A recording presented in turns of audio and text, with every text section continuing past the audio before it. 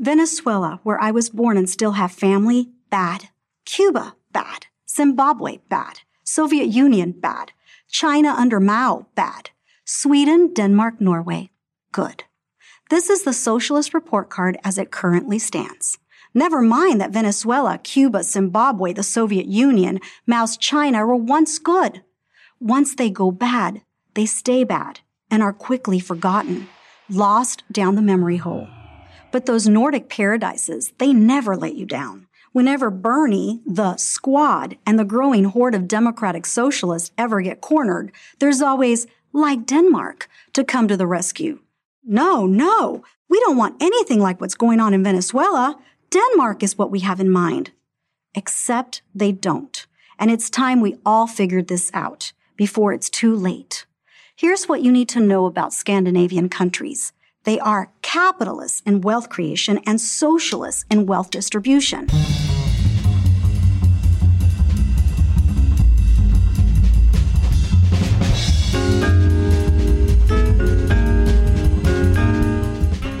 My name is Ben Burgess, and this is Give Them an Argument. I am going to be speaking in just a moment with Matt McManus, who is a good friend of mine, comrade. You may have seen him on Jacobin's YouTube or read him, his pieces in Jacobin. We're going to be talking about a couple of those, and also the broader subject that's explored in those articles, which is the relationship between Marxism and philosophical liberalism. After that, we are going to be joined by Matthew Sitman, who is, among other things, the co-host of the Know Your Enemy podcast. And me and Matt McManus are going to be talking to Matt Sitman about what the other Matt talks about on that podcast, about what we can learn as leftists from knowing our enemy, from studying conservatism. And then in the second half of the show, I'm going to be joined by David Griscom for basically a super extended version of Outlaws and Revolutionaries, where we are going to interview Matt Sitman about an article that he wrote for Dissent magazine called E Pluribus Country, where he talks about country music and leftism, which is obviously kind of the bread and butter of this show. And, we'll talk more about how we kind of see that, right? Why it is that me and Griscom are always talking about this music in the second half. But of course, the voice that you just heard was from Debbie D'Souza, a native Venezuelan and political commentator accusing democratic socialists, or really social democrats like Bernie Sanders and Alexandria Ocasio-Cortez of lying when they say that really they'd like to emulate Nordic social democracies, when really what they secretly have in mind is Venezuela. All right. So I just wanted to start off with this because just get a little dose of logic for the left at the beginning of the show, and think about how this argument works. That what D'Souza is basically saying in the video is that, well, they say that they don't want what exists in Venezuela or Cuba or the Soviet Union, but actually they do, and the evidence for that is that past socialists have sometimes admired these societies, and they say that they want the what exists in the Nordic social democracies, but they can't really mean that, because the Nordic social democracies, didn't you know, they still have capitalism.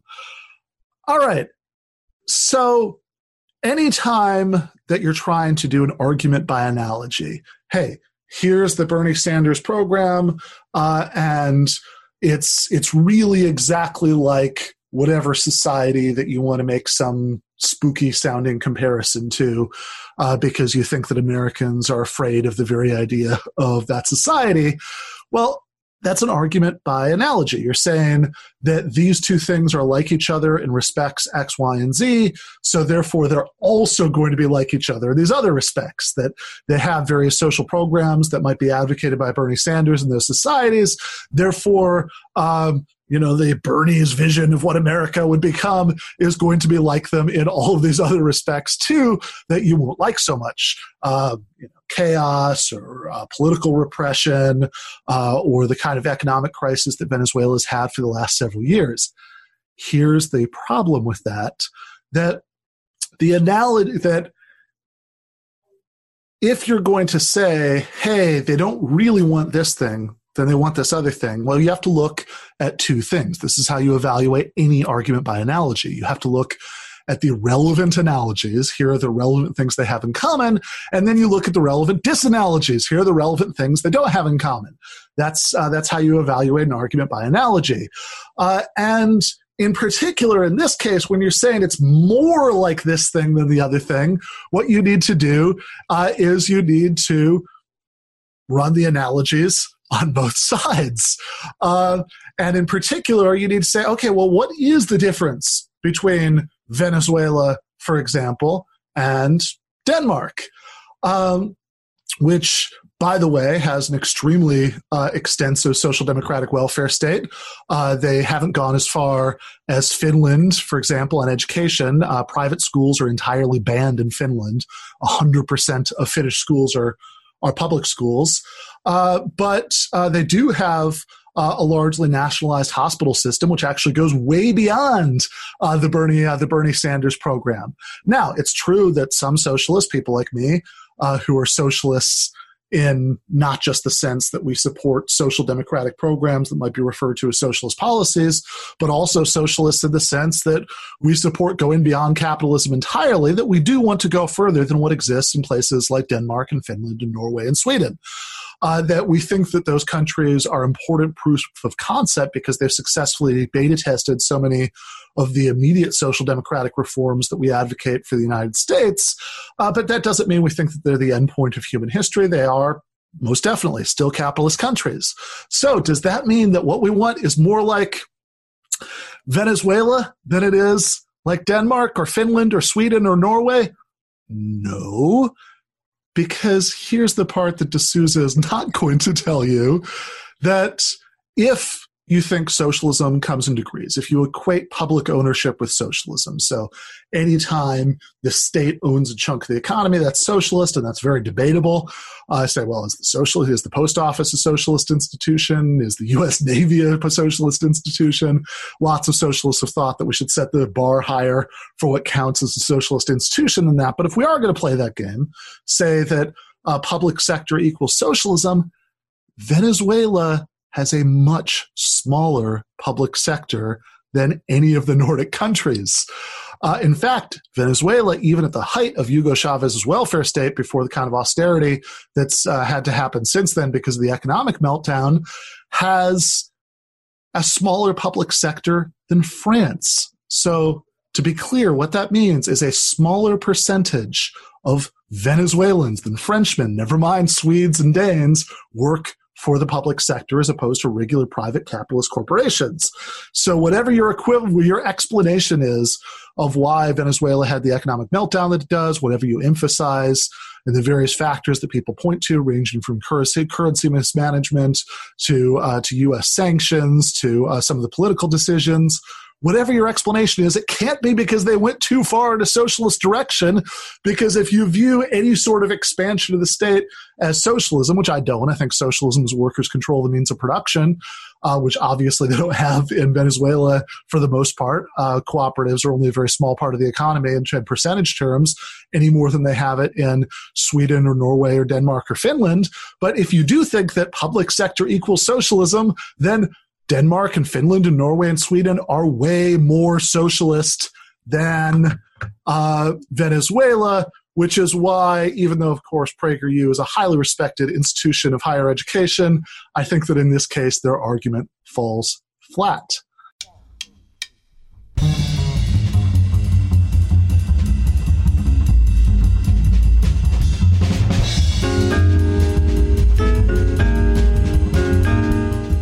I am now joined by my friend and comrade Matt McManus. Matt, do you want to introduce yourself? Hey, how's it going, Ben? Thanks for having me on. So my name is Matt McManus. I'm a professor of politics at Whitman College. I'm also a sometime contributor to a bunch of different outlets, including Jacobin, Marion West, and Aereo. And I'm the author of The Rise of Postmodern Conservatism, amongst other books. And with Ben, we actually co-authored Myth and Mayhem, a leftist critique of Jordan Peterson, which I guess is the last big piece that had come out, but hopefully not the last. Yeah, no, absolutely. And I should also say, for the sake of a full disclosure, that my liver is probably still recovering from when Matt was still teaching in Mexico City, and I visited him there and spent a weekend bar hopping and drinking tequila and mezcal and talking about socialism, which is the kind of thing that we cannot do anymore because of the pandemic. But I really miss. Hey, you talk about your liver. My memory is still, a little bit hazy about those nights. So, yeah, no, great times. One day again. Fair enough. So the reason that I wanted to bring you on to talk, well, first of all, when we get the other Matt Sitman on, he co-hosts a podcast called Know Your Enemy, where they spend a lot of time digging into conservatism.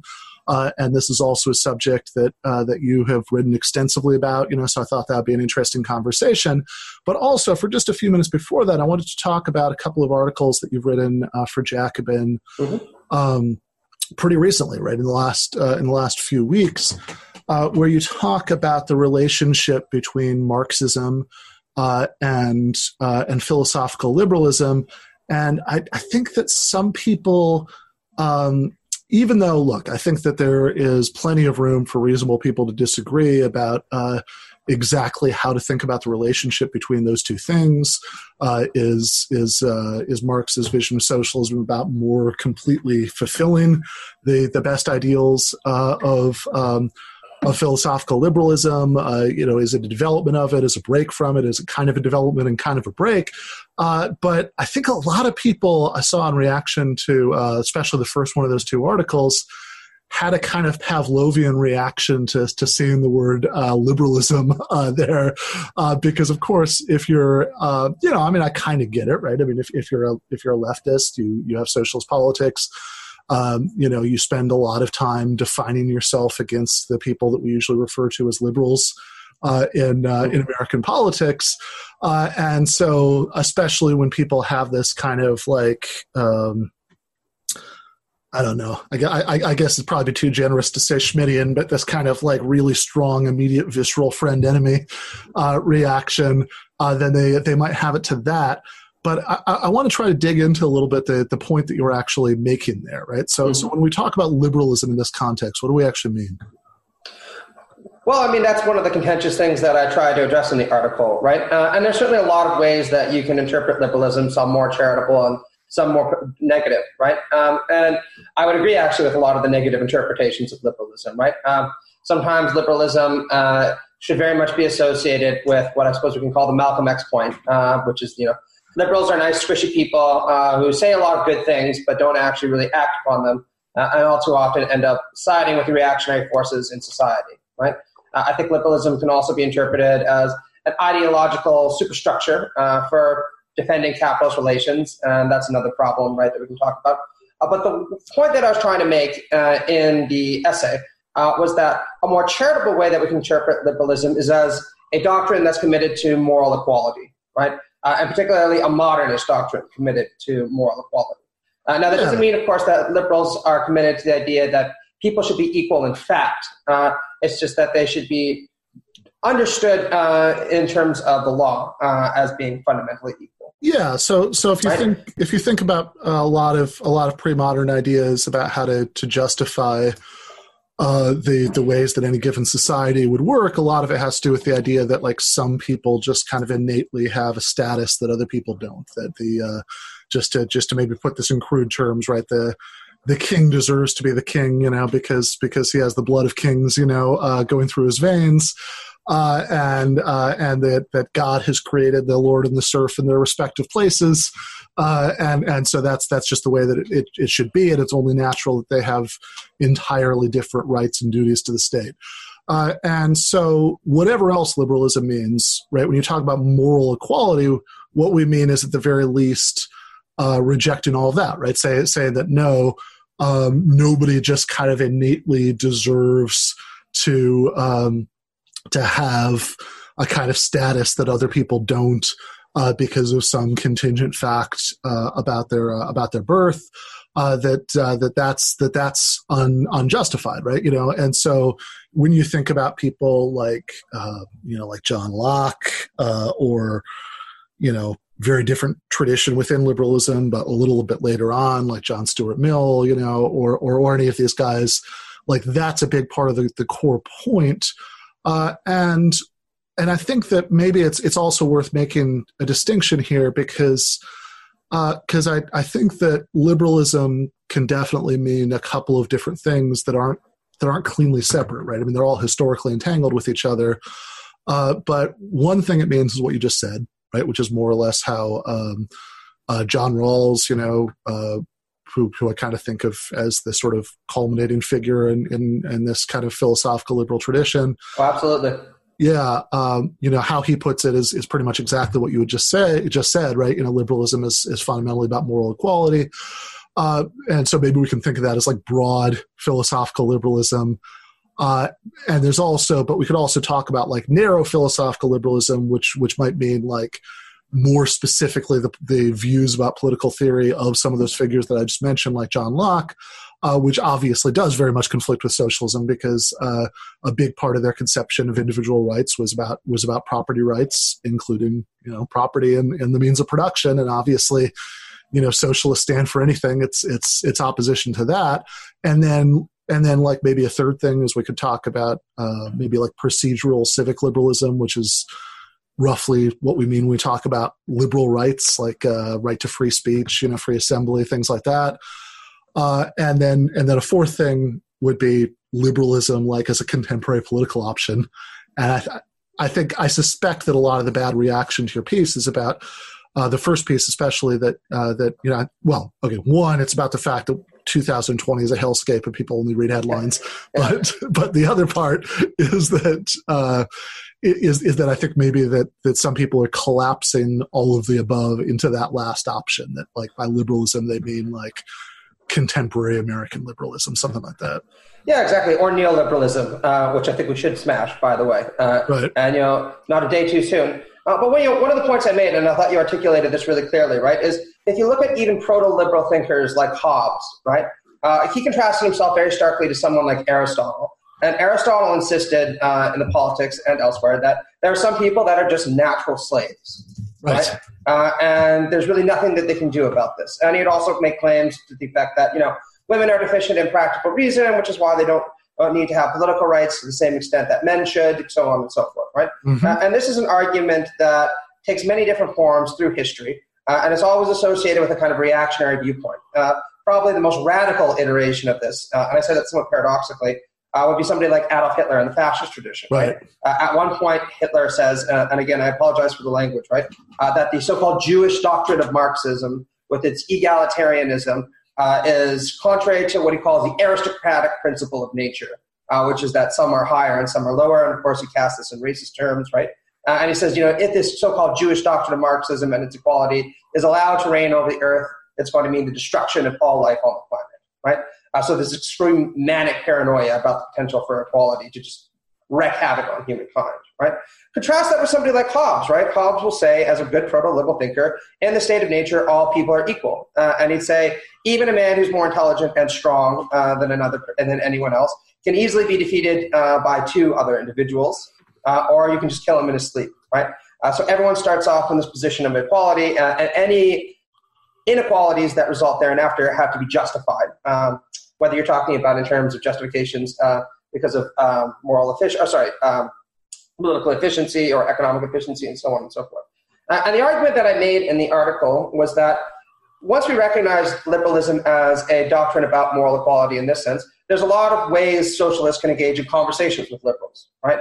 And this is something that I think Rawls points out really effectively in his book, right? Which is that if liberals really do believe in this doctrine of moral equality, there's a significant problem in the longstanding liberal support for things like economic inequality, right? Since you should be committed to this idea that everyone's going to have a good life, since everyone's life is equally important to them and should be equally important to the state, right? And, you know, what I say is that if we want to start having these conversations, looking at the work of writers like Rawls or Martha Nussbaum or Ronald Dworkin would be a good place to start, since there's a lot of theoretical materials there which should be amenable to a socialist outlook, right? Yeah, no, for sure. And I mean, look, I'll say just to connect some dots for anybody who's watching or listening to this, who's like a real GTAA head and has watched all the previous episodes, that a former guest, you know, once and future guest and friend of the show, Freddie DeBoer, in his book Call to Smart, where he advocates actually extremely radical socialist solutions at the end of the book, but a big part of his argument is explicitly lifted from Rawls, and which is to say that, look, if you really believe in this moral equality of everybody, that there's no natural, like that it's not the case that some people, just because they're born into a certain category, deserve better things in life than other people. Well, the traditional liberal way of squaring that circle with the obvious massive inequalities and outcome that surround us is to say, oh well, nobody should have better life outcomes than anybody else because of what they're born into, but they should have it because of their effort, their hard work, their merit. And as Rawls and DeBoer point out, there's a deep inconsistency here, because of course, what your ability to do well in school, to thrive in, not that I think these things should be equated with intelligence in any deep sense, but like the particular skills that are rewarded by a certain kind of meritocratic rat race, those things are not entirely under your control either, right? That like any talent, right? They're unevenly distributed. Mm-hmm. And so even if we did live in a perfect meritocracy, which of course, we don't, right? I mean, see Don Jr. and Hunter Biden. But I mean, there's a lot of people who have shown a remarkable talent for failing upwards, right? Yeah, exactly, right. So, especially in the Republican Party. yeah, for sure. I mean, look, I actually find Hunter slightly more relatable than the Trump progeny since 100%. I spent enough of my life in dive bars to have met people who are separated from plenty of people who are separated from being Hunter Biden, mostly by not having been born into the kind of privilege you can coast on, to do that. No, it's pretty helpful having a vice president as a father, I imagine, right? Yeah, no, for sure, right? But I mean, and honestly, right, like just off topic, but I think that the sort of Trump strategy of like trying to really, obviously the Bidens are incredibly corrupt. Obviously, like claiming this is Russian disinfo or whatever is silly as hell. But also, I think everybody's got some addicts and fuck ups in their families, and I think that the sort of Trump thing of trying to say like calling him crackhead Hunter and all that stuff, I think is probably going to backfire. I think it did, right? Yeah. I mean, because I thought Biden. I'm not a big fan of him for obvious reasons, right? And we could do a whole episode on that, right? But he did come across as warm and empathetic towards his children in that first debate, right? And totally, and in the leaked emails too, right? I mean, like that sounds like, I mean, honestly, right? I mean, like everything else you could say about the getting him the patronage jobs and everything else, like his reaction to his addict son, having this kind of dark night of the soul sounded like a caring father, right? I mean, it's what you want. I can't imagine that's going to hurt him. But yeah. And I will say he was kind of ballsy on that, right?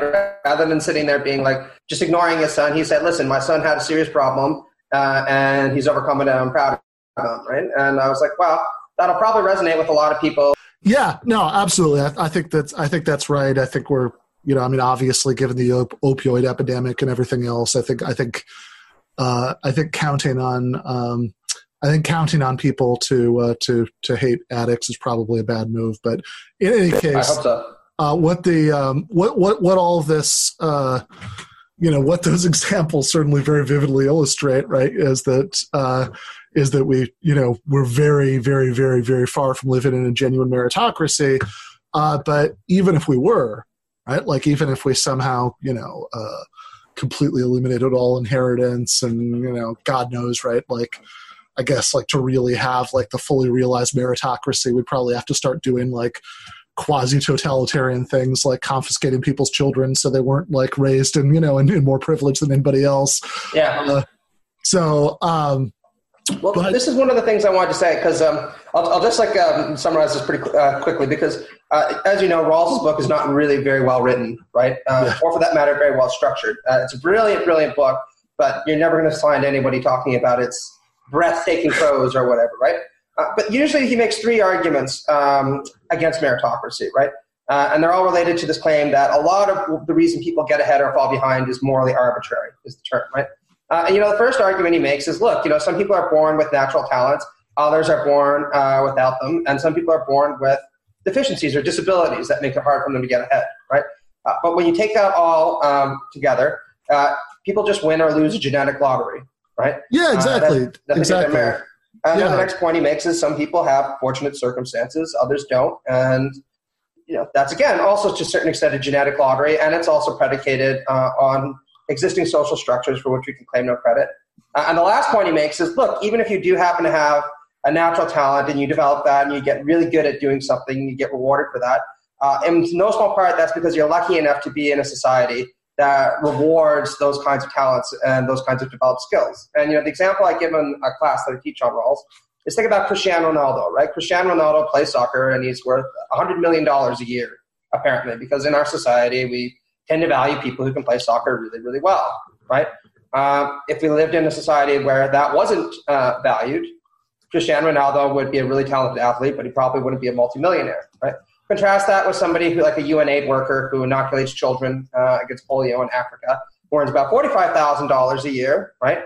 And we can see how much luck plays a major role in allocating resources rather than so-called merit, right?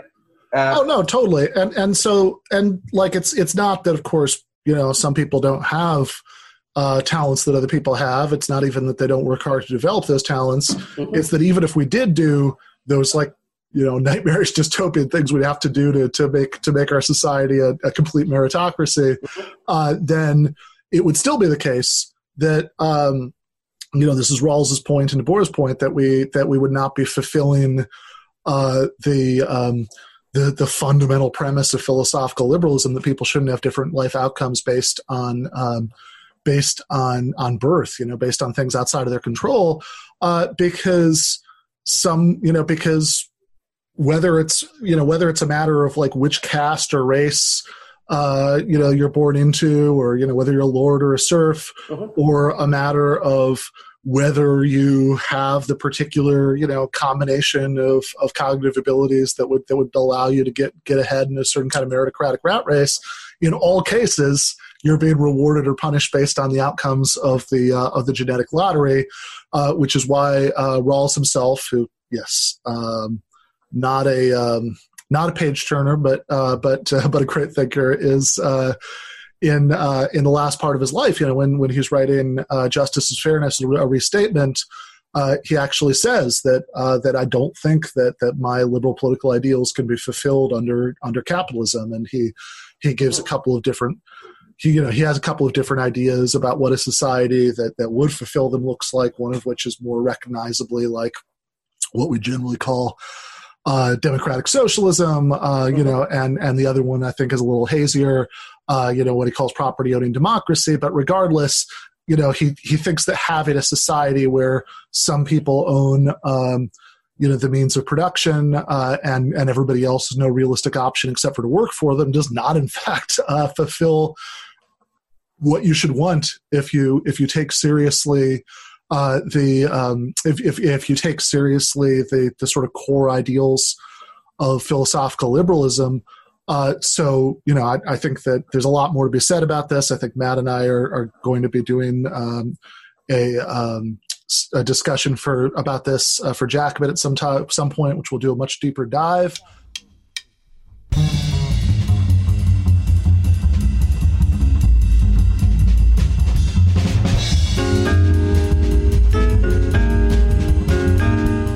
Right now, I want to bring in the other Matt that we're going to be speaking to today.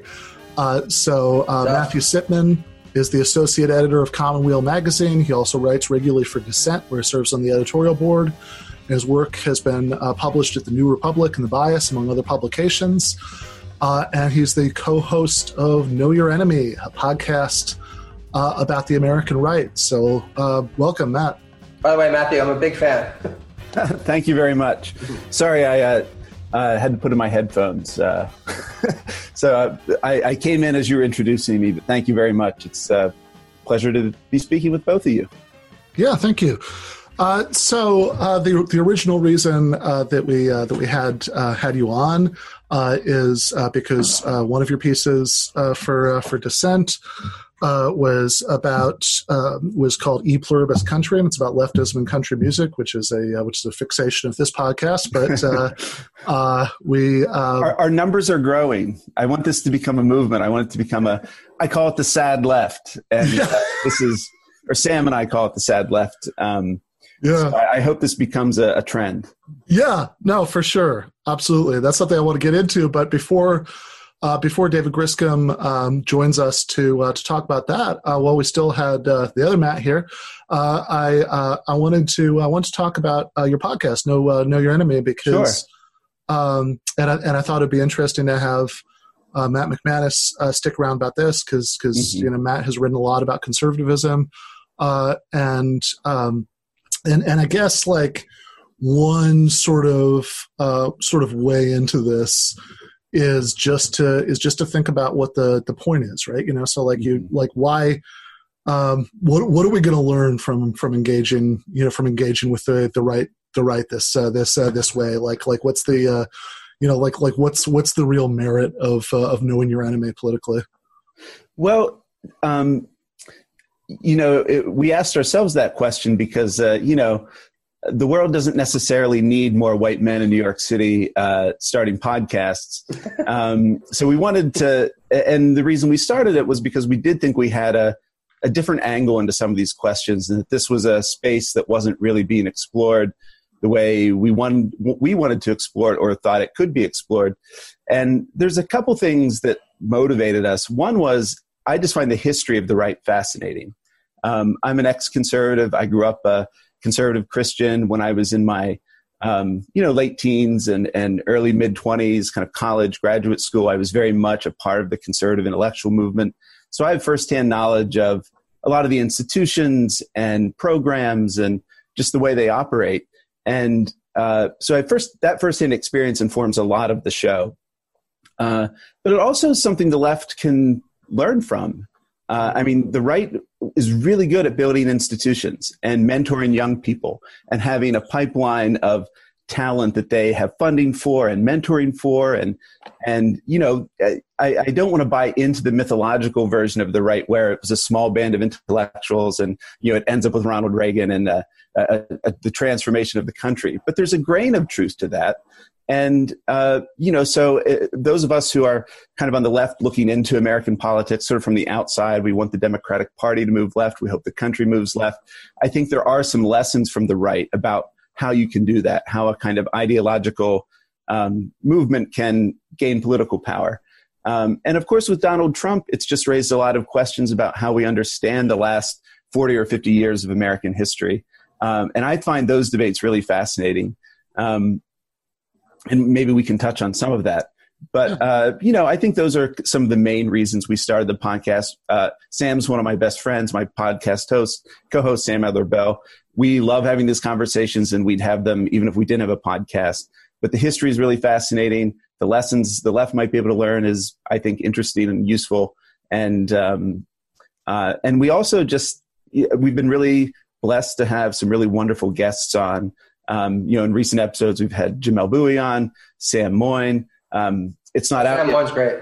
Yeah, we just recorded an episode. It's not out yet with Rick Perlstein and Leon Afak of the Slow Burn Now Fiasco podcasts. So we had them on together in conversation because Leon's new podcast is about the desegregation crisis in Boston in the 60s and 70s. So having Rick and Leon in conversation was really great. So that's what's behind the podcast. Yeah, great. By the way, mandatory plug, Sam Moyne's going to be on here next week, so look forward to that. But he's a lot of fun. Yeah, he's not a super buttoned-down academic. Yeah. He likes to mix it up, and that's one of the things I love about him. Yeah. I talked to him for the Jacobin YouTube channel over the summer about his stuff about human rights, which was really good. But because I'm actually interviewing him next week for Zero. Oh yeah, it's going to be about the Supreme Court though, because I know he had written something on dissent for that, and I thought, oh, this is neat. So why not see if he's available? Yeah, no, for sure. So let's, I guess, like one reason I think that it might be interesting, like at this moment, obviously you started the podcast a little bit earlier than this, but at this moment to think about the American right is that even though, like you said, we don't want to like buy into the sort of narrative that that conservatism is an actual political force like popped out of the head of William F. Buckley, right. Athena coming out of Zeus, that, very often, the causation is the other way around, that that they're providing rationalizations, for things that exist for completely different reasons. But these people do have real influence. And in fact, right now, it, looks like, knock on wood, that the Joe Biden is about to replace Donald Trump as president, and if that happens, then they're not, they're actually going to have real political influence there, because there are all these people who come out of that movement who are who've switched parties again and are and have gone into the Democratic Party and have played a big role in the campaign, with the Lincoln Project, and would, unfortunately, just being real about this, I think in many ways have much more influence than the left would in a future Biden administration. Yeah, I should say I'm personally like rotating my religious beliefs weekly, because I'm like, one God has to hear my prayer to bring Trump down, right? I got to hedge my bets that way. And I got to say, actually, I think one of the things that's really important about when it comes to learning about the political right is you start to recognize that there are tremendous continuities in the way conservatives have thought about the world that go back centuries in some cases, and also tremendous continuities in the way that they think about the left, right? So one of the things that provoked me to learn about this, because actually I have a pretty similar background as other Matt. I was born and raised Roman Catholic. I lived in a pretty conservative town. My parents were pretty liberal, but I saw myself as kind of a centrist for a long time, and then gradually moved left. But I never lost my interest in the political right. What really provoked me to take this more seriously was Donald Trump's election. And I decided, well, I'm going to crack open my old copy of Reflections on the Revolution in France by Edmund Burke and try to figure out what some of this stuff is all about. And when you read the book, he's just lacerating in his denunciation of elitist intellectuals, people who seem aloof and removed from the common everyday man, the philosophe. Or you can read Joseph de Maistre, where he says philosophy is fundamentally a destructive force because it leads people to question things that they shouldn't be questioning. And, translate, the lingua a little bit to cultural elites and liberal elites in all these universities. Totally. And it seems really prescient, right? And I think learning about these kind of continuities can better arm us in the intellectual battle that we have to wage against the political right. Yeah.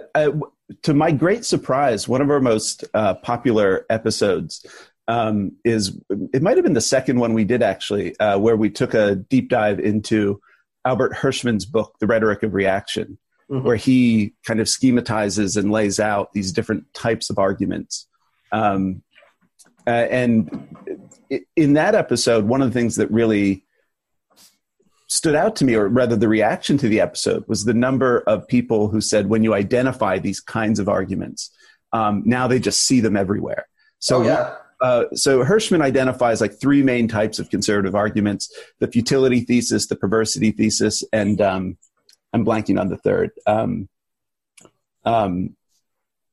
But the idea that any kind of purpose of human action meant to alleviate the human condition was going to have these unintended consequences, or even worse, have the opposite effect that they intend to achieve. And when we laid out those arguments, it's kind of the book is now about 30 years old. I read it first in graduate school when I took a seminar with Michael Kazin, who just stepped down as Dissent's co-editor. He taught a graduate seminar in U.S. conservatism. So it was just something we wanted to explore. But when we laid out those arguments, it really was striking how many people now write to us and say we see them everywhere, and how useful it is just to kind of, take a step back from the particulars of some of the arguments the right makes and see the way at a more formal kind of conceptual level, as you're saying, Matt, that for centuries they've been saying mostly the same things. Oh, yeah, absolutely. I mean, one of the examples I talk about in my book, The Rise of Postmodern Conservatism, that I think is really emblematic is Lord Devlin's argument with H.L.A. Hart, right? Because Hart and Devlin were getting into an argument about whether homosexuality should be decriminalized in the United Kingdom. Full disclosure, Hart turned out to be gay, apparently. So he had a personal stake in this as well as an ideological one. But Devlin was a Christian and he resisted it. But one of the ways that he argued against it was by saying the person whose views should prevail in the law are what he called the man on the Clapham omnibus. Or as he puts it, the right-thinking man. And he said the interesting thing about the man on the Clapham omnibus is he often has many prejudices and many things that he doesn't like, and he doesn't have to justify them to you, right? He just has to know that he feels these ways, and his views are shared by enough people, and that in itself is sufficient license for his views being the prevalent one that should be reflected in the law, right? And there's this kind of populist dimension to this, that, of course, conservatives will never carry very far if the man on the Clapham omnibus decides that he wants to be a revolutionary, right? But, that's quite fascinating because you see this all the time in the ways that people make arguments for Trumpism, right? And this idea that, liberal elites from Harvard and Yale and so on are just out of touch and don't really know what the average person wants, right? Yeah, and I mean, I think that maybe even in Trumpism you get, this is not unique to that at all, right? Because I'm sure that, that Devlin, would be, the same tension would exist there, right? But I mean, I think that maybe you can see it in the way that in Trumpism, you both get all of these pseudo-populist appeals, to the equivalent, right? How ordinary people see things and being, being anti-elite. Although I also think there's a weird 180 that's happened since 2016 because Trump's big thing in 2016 was accusing Hillary Clinton of being too close to Goldman Sachs and elitists and globalists, and now his main thing seems to be accusing Joe Biden of being a communist revolutionary. But there is this anti-elitist element to it. But then again, there's also this way that it wasn't even inconsistent when Trump started filling his own cabinet with people from the world that he said Hillary Clinton was too close to because he said that these are people who they know how to do things. We're not going to appoint a poor person to run the economy. So I mean, I think that at the very least, that kind of maybe cultural anti-elitism, in Trump's case at times being expressed as economic anti-elitism, combined with a very deep and very unashamed attachment to economic elitism, is probably also a persistent feature of at least one kind of conservatism.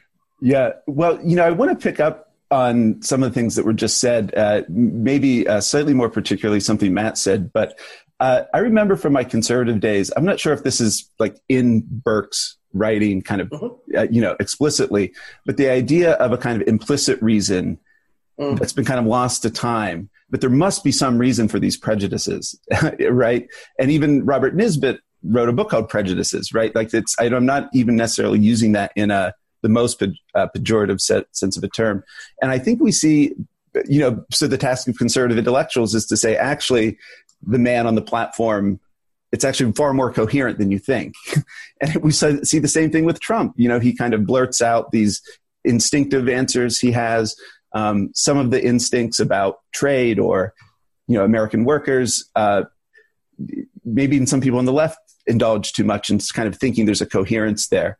And you see conservative elites who themselves are elites but pretend not to be. I saw Molly Hemingway, the erstwhile Federalist editor and a very dedicated propagandist for the right on Fox News all the time.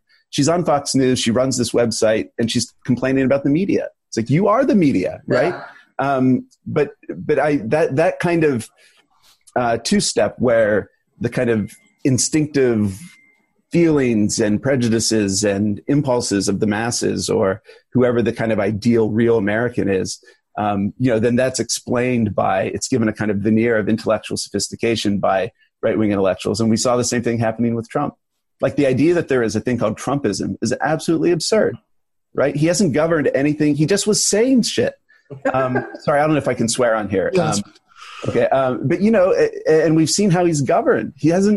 His rhetoric in 2016 has not really translated, except the very worst parts of it, into anything like a coherent governing program. And so all these attempts to kind of give a intellectual account of Trumpism, they just make these people look like fools. Yeah, well, maybe we shouldn't take it either literally or seriously. Yeah. But I think that's a really well-taken point, actually. And this is one of the things you see consistently with a lot of strains of conservatism, particularly like more Burkean strains of conservatism, right? There's this sense that there must be some kind of justification for the prejudices, institutions, and mores that we have. Mm-hmm. And one of the problems, of course, is these abstract elitist intellectuals are coming along and showcasing why these are problematic or why they don't really work for this group or that group. And that's what needs to be rejected, right? But I think Ian Shapiro put this really, really nicely in a lecture he gave on the kind of Burkean mindset. And I think we could talk about this when it comes to the conservative mind generally, right? And it's that, one person's long, proud, venerable tradition is another person's ideological hegemony, right? You might think, that the norms of a Christian patriarchal society are great, unless you happen to be a woman who's not actually being benefited very much from those mores, right? So there's always this kind of unusual ex post facto justification for things. Yes. That's always in continuous motion because they always feel that they're under threat from people who are pointing out that a lot of this just doesn't really fly and doesn't really work as well as they want to.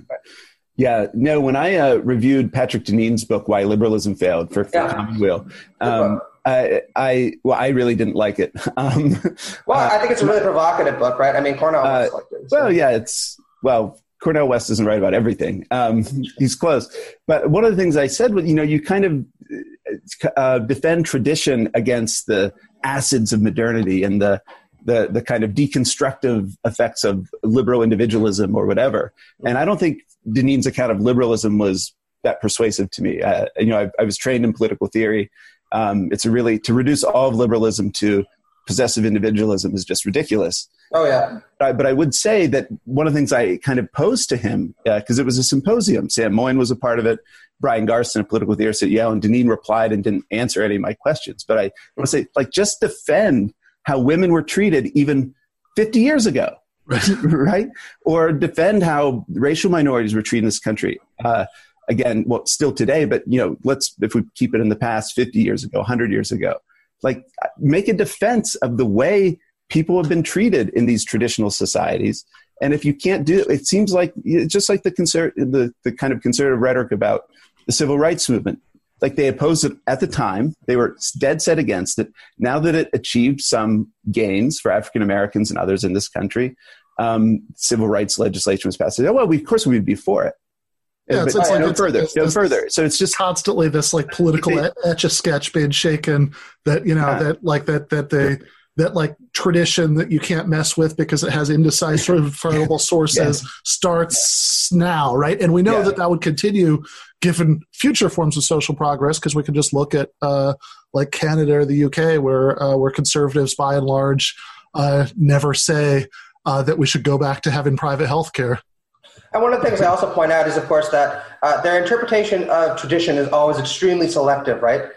So, for instance, I would put forward to you that there's always been a radical tradition, so-called, in the United States, right?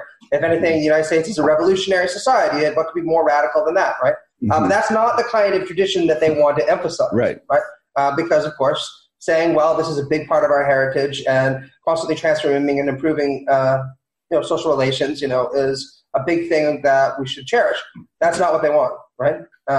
No. I think your point's really well made, because it's kind of the corollary to what I was just saying. So if you're willing to start parsing elements of a tradition, if you're a conservative who says, well, of course I don't want to go back to the days of Jim Crow. Of course I don't want to go back to, married women not being able to have their own checking accounts or whatever. They won't say that. So they're already engaged in the process of using reason to adjudicate elements of a tradition. It's not this kind of unreflective thing just handed down to them. They've made decisions about which parts of the tradition, or what it means to be a traditional society, or again, which aspects of a tradition they want to still adhere to now or think are really relevant to our current situation. So they're already picking and choosing, and that means they're using reason contra tradition in some ways. And I'm just going to make this kind of snide point, which is I see all these people like Ben Shapiro and so on talking about how it is that nobody respects Western civilization anymore and people don't read the classics. But of course, they always seem to exclude people like Karl Marx or the socialist tradition, from the Western canon, which is, really quite telling, because one of the things I point out is what could possibly be more Western than Marxism, right? It's German philosophy combined with French politics and English political economy, right? Yeah, and it's just right. Well, right. I mean, I always think that's hilarious. Like when somebody like Jordan Peterson or Ben Shapiro talk about defending the West, and they mostly seem to want to defend it against things like Marxism and feminism that, of course, have deep roots in the Western tradition. Seemed like if you really cared about defending the West against non-Western influences, you'd spend all of your time worried about Buddhism or something like that. Yeah. Well, and to that exact point, they're often defending the West against Islam, say, or radical Islamism, because of the way Islam treats women and minorities in Islamic societies, religious or other kinds of minorities in society. So they're kind of it's just when you really start thinking about it, it's enough to drive you mad. Yeah, no, for sure. And I mean, Matt mentioned Ben Shapiro earlier, right? For my sins, I did read his book. You must have really been a lot of sins to have to read that one. Yeah. The right side of history as a I don't know. Probably this should be I'd have to spend a lot of time being psychoanalyzed to figure out why I do this to myself. But I do. But in that book, it's amazing because he's very explicit about what he means by the West, which is he's very repetitive about it over the course of the book, which is Judeo-Christian, religion. And which of course means that he gets to spend 99% of it talking about, Christian religion, but it doesn't, but for obvious reasons in his hands, it's, Judeo-Christian, and Greek reason. And then there's never any grappling with the fact that if there's anything that he means to exclude from the West, it's clearly the Muslim world. But why does that not count as some? I mean, as a product of those influences? He just never says. Oh, I know, and it's really what's kind of frustrating also is again how he just decides that everything that was worthwhile in Western civilization more or less ended in the 1780s, right? Pretty much everyone after that is just one slow process of decline. Kant, we need to chuck him. We need to chuck Hegel. We need to chuck Marcuse. All of it just needs to go, right? But I think to the point that Matt made about the Why Liberalism Failed book, because this next message is what we were talking about earlier, Ben, I think that the problem I have with the book is exactly the one that you did, right? Which is that even Deneen seems uncomfortable with going whole hog and just saying we should do away with the liberal system, because he tries to qualify his comments by saying things like, well, of course we should keep some of the historical achievements of liberalism, but it's also still very problematic. And I'm like, well, how many of the achievements of liberalism do you want to keep before you just want to keep liberalism, right? I mean, exactly. Yes. It's funny, actually. I don't know if you saw it. Just came out a day or two ago. Harvard Magazine did a profile of their famous alumnus, Ross Douthat. I haven't seen it. Yeah, it just came out, so there's no reason you would have necessarily read it yet. But being the absurdly obsessed person I am with these questions, I immediately read it. And Deneen's one of the people they talked to. Mm-hmm. And he says that Douthat's actually the real conservative because he's willing to sort of muddle through. And he's a little less hostile in that totalizing way to liberalism in the broadest, best sense of the term. He doesn't think we can radically change American society in a quick and speedy way. So he's the real conservative, and indeed admitted to being the more radical right-wing. I don't know if he would adopt the term right-wing, but he's the more radical figure in comparison to someone like Douthit, which I thought was an interesting confirmation of what you're saying. But you're getting at the key thing. So what part of liberalism do you like? The assertion of human equality, the understanding that like constitutional government, in which citizens have rights that the state can't infringe on, is like, what part of it do you really not like? And it just serves as this kind of placeholder for everything he hates in the world. And the other thing too is the very peculiar agency they attribute to liberalism. Liberalism demands, liberalism asserts. Like, no, human beings have agency. And in the course of liberal political history, there are different alternatives. Franklin Roosevelt was a liberal too, right? It's not all Hobbesian individualists just wanting to have as much sex as possible and viewing themselves as atomized individuals making money, right? Like there's a lot of different strands to liberalism, and I would just commend as a welcome counterpoint to Deneen's book, Helena Rosenblatt's The Lost History of Liberalism, which deals with French liberalism a great deal, and the kind of moral urgency and really capacious sense of what citizenship demands, and that it's not an amoral individualism, but there's something.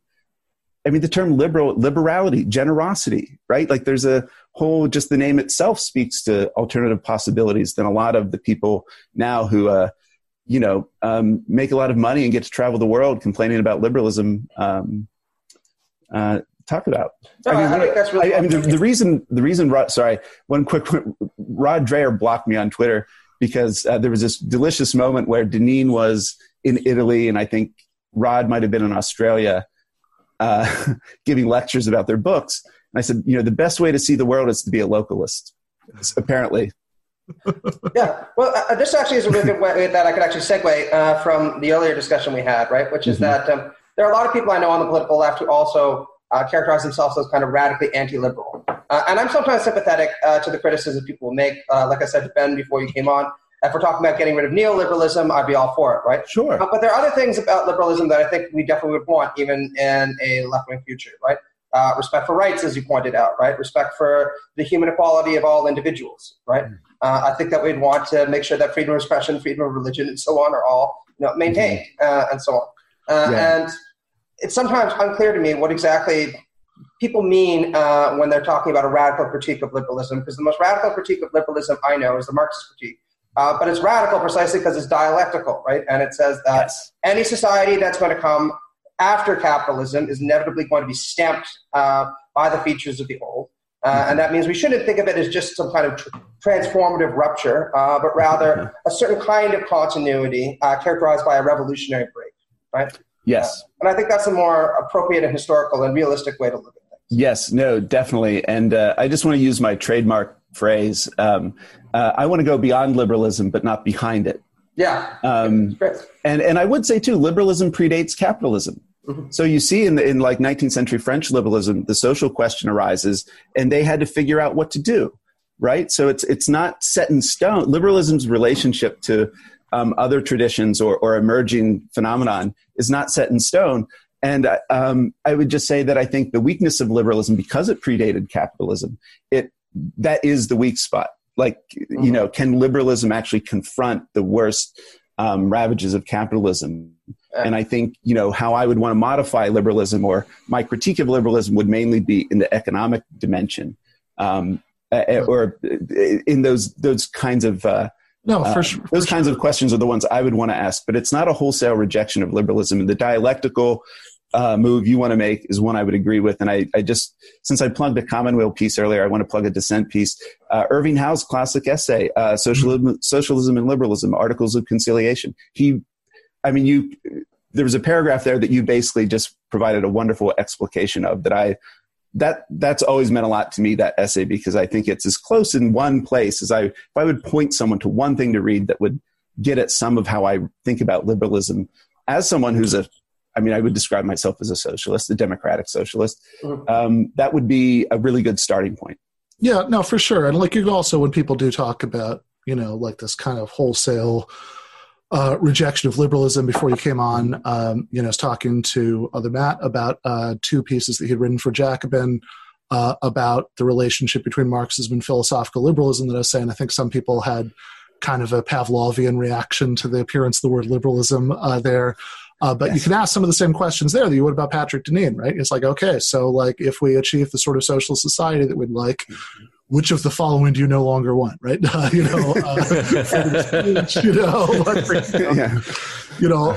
think the same points apply.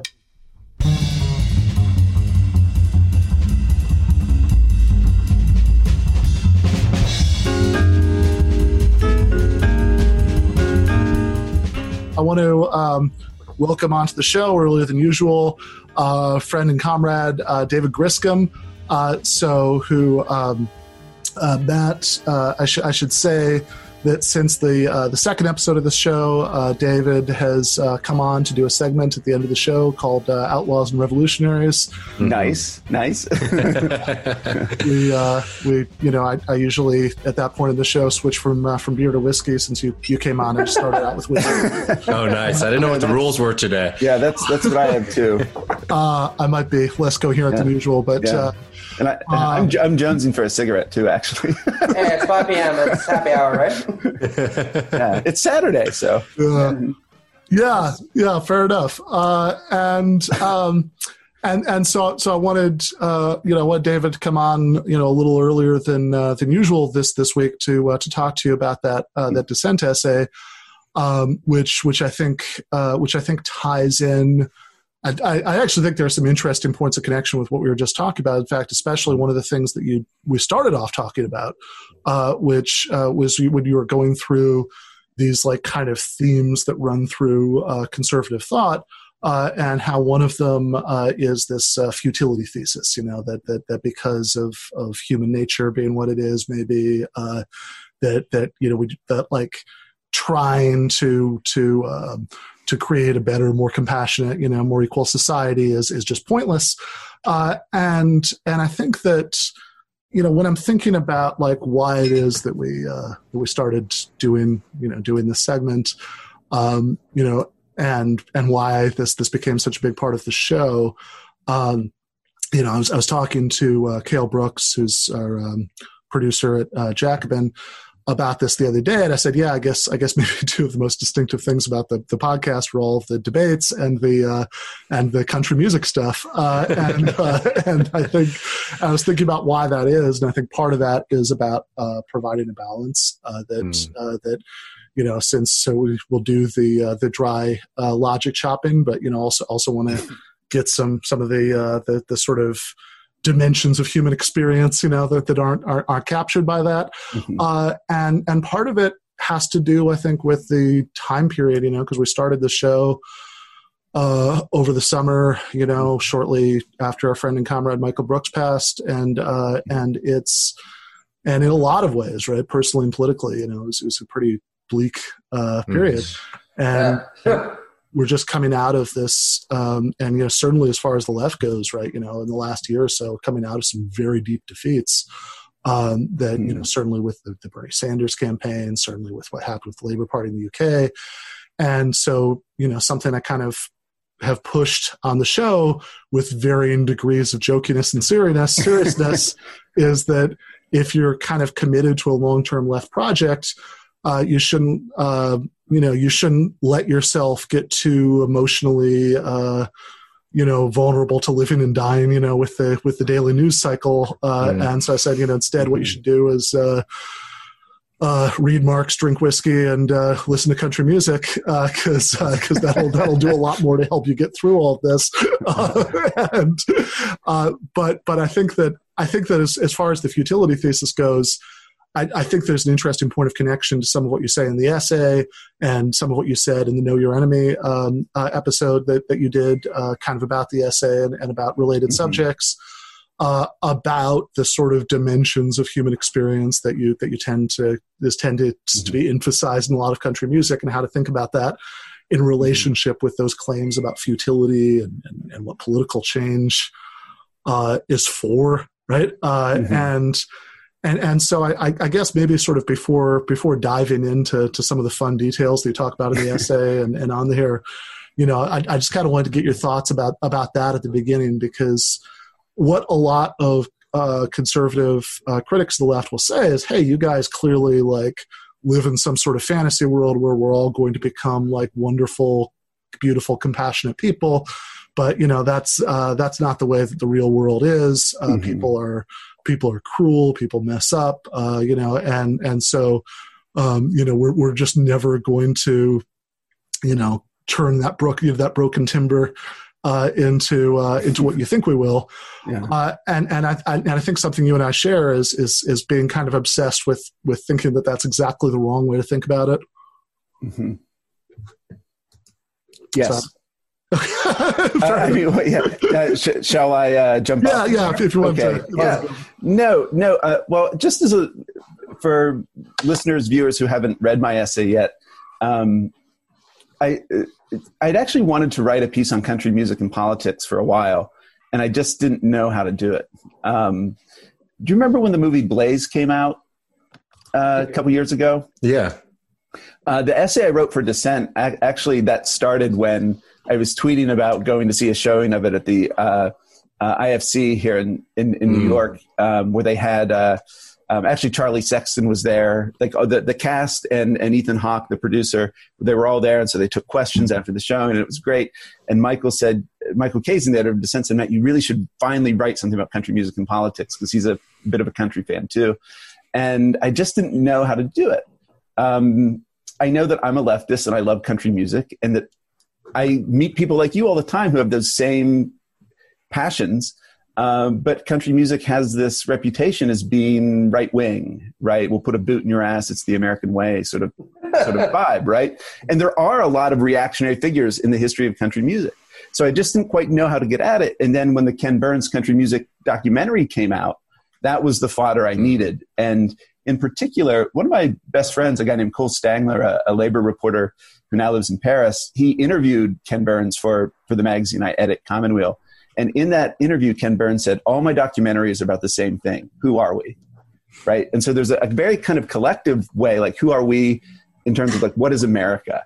And that's where I don't like the Ken Burns style of sort of Obama-esque, arc of history bending toward justice sort of vibe. Talented individuals can overcome prejudice and discrimination. And right, I get at all this in the essay, but then the more I thought about it, I realized that who are we could actually be answered a very different way, meaning who are we as human beings? Like, what kind of creatures are we? And when you really drill down into the stories of someone like Johnny Cash or George Jones, and not just them, you realize how many of these guys and women were drunks, addicts, fuck-ups of various kinds. I mean, we always forget that, Johnny Cash wrote I Walk the Line about his first wife. He didn't write that about June Carter. So I thought that really where my connection or what I got out of country music was not the right-wing political message that's explicit in some songs, but that actually there's a really rich and complicated view of human nature, if I can use such a grandiose term, that is at work in the music, and that actually relates very deeply to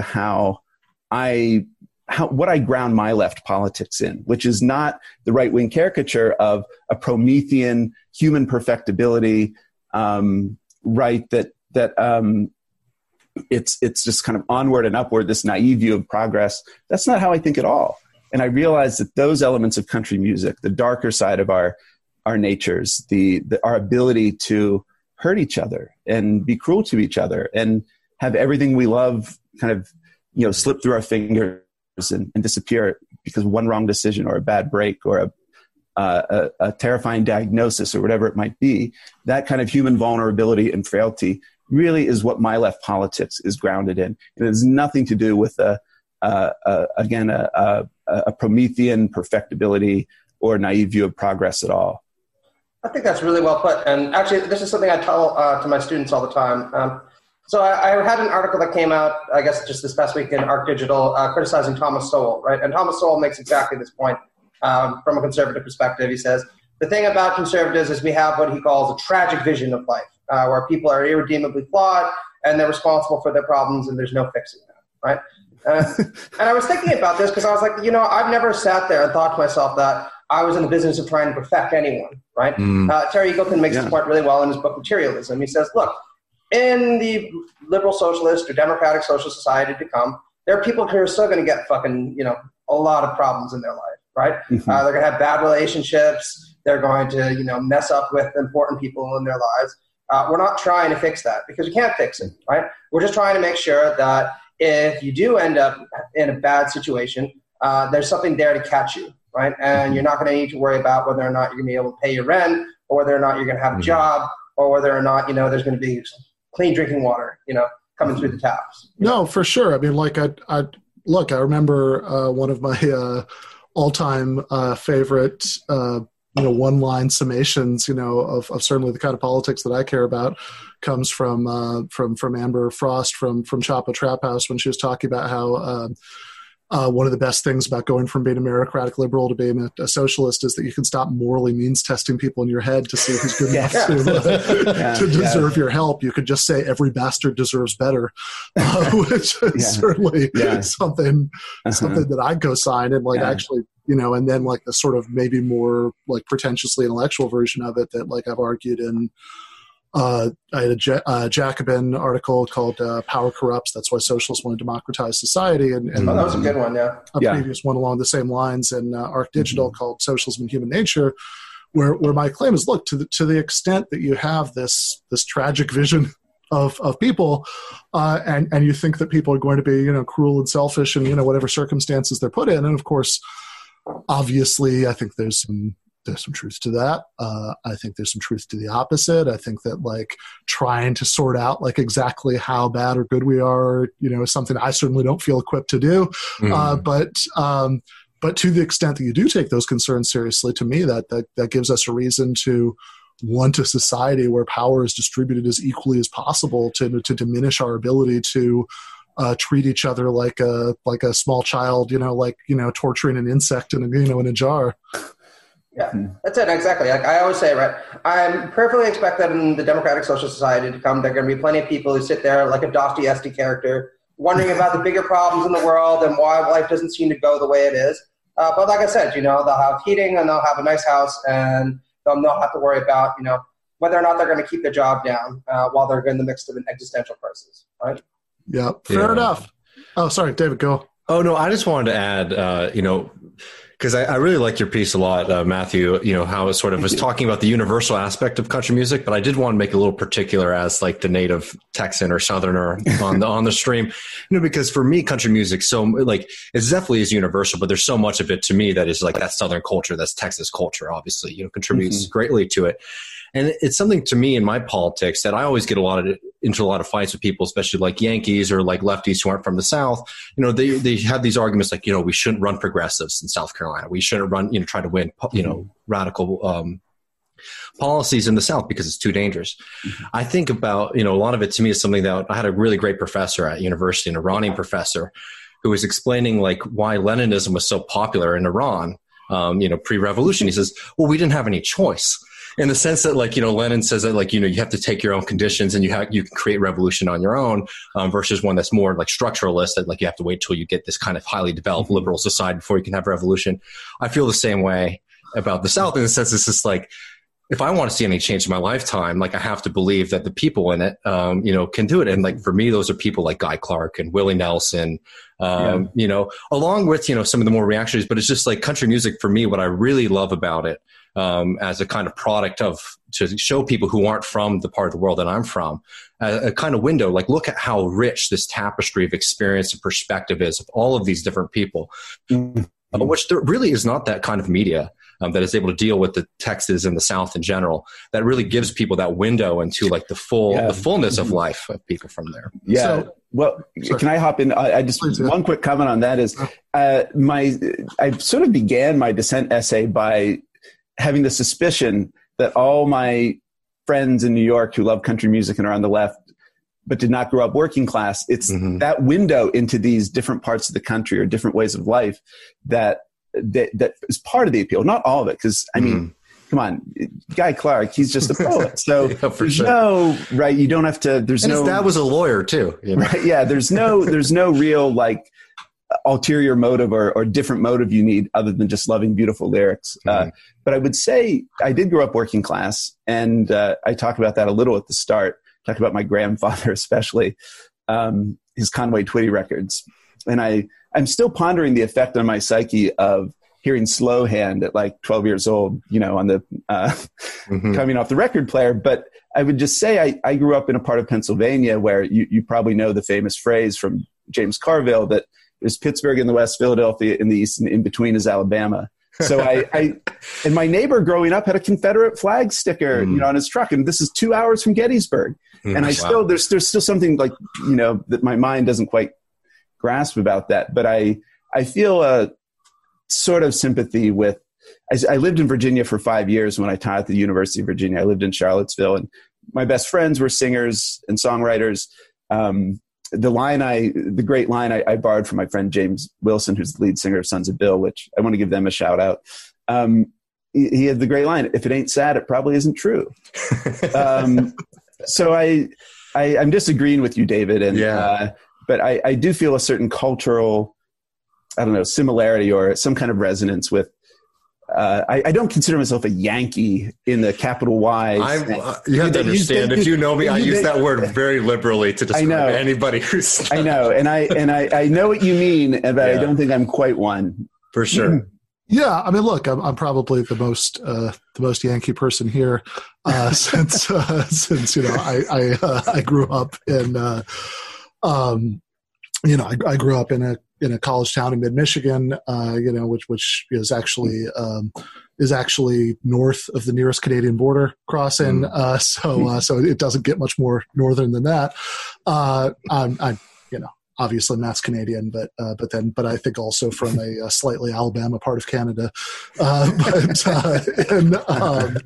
You know, certainly in my case, right? I mean, this wasn't something that, you know, like I had the experience, like you talk about at the beginning of the essay, of listening to your grandfather, you know, play this music, you know, was out working in the car or whatever, that in my case, you know, like sort of warming up to this kind of music happened much more slowly and as an adult, you know, largely as a result of drinking with people who you know who had an appreciation for it, you know. So there's my friend Dan from when I lived in Florida, you know, used to say, you know, it's like, because we'd often just listen to rock music, but it's like, yeah, there's a certain point of drunk at which only classic country, you know, makes sense. And then much more recently in my life, you know, like times like a year or two ago when I was crashing on David Griscom's couch in Brooklyn, and you know, and he'd put on Blaze Foley, you know, that's definitely you know, all that stuff kind of like led me to more of an appreciation of it, and then maybe, you know, probably especially more lately. But there are a lot of places we could take this, but first I want to really lower the tone of the conversation, and So this is not a deep political point. It's just too awesome not to mention. I listened to your Know Your Enemy episode about this, and you had a story about Willie Nelson that I think has to be shared as part of this conversation. Yeah, well, I will share that story by request for your audience. And so when I was in college, Willie Nelson played in a field in Brookfield, Ohio. It was one of these like local music festivals, and all the other acts were kind of local, either cover bands or aspiring country artists. And Willie was the headliner. So we got there really early and had great seats, like down in front, dead center. And for some reason I had worn a cowboy hat, which when Willie came on, I mean, I just want to say the whole experience was bizarre. The things I saw, I just don't want to convey them because I don't know if I could talk about them in a way that's like respectful enough of the people involved. But it was quite a day.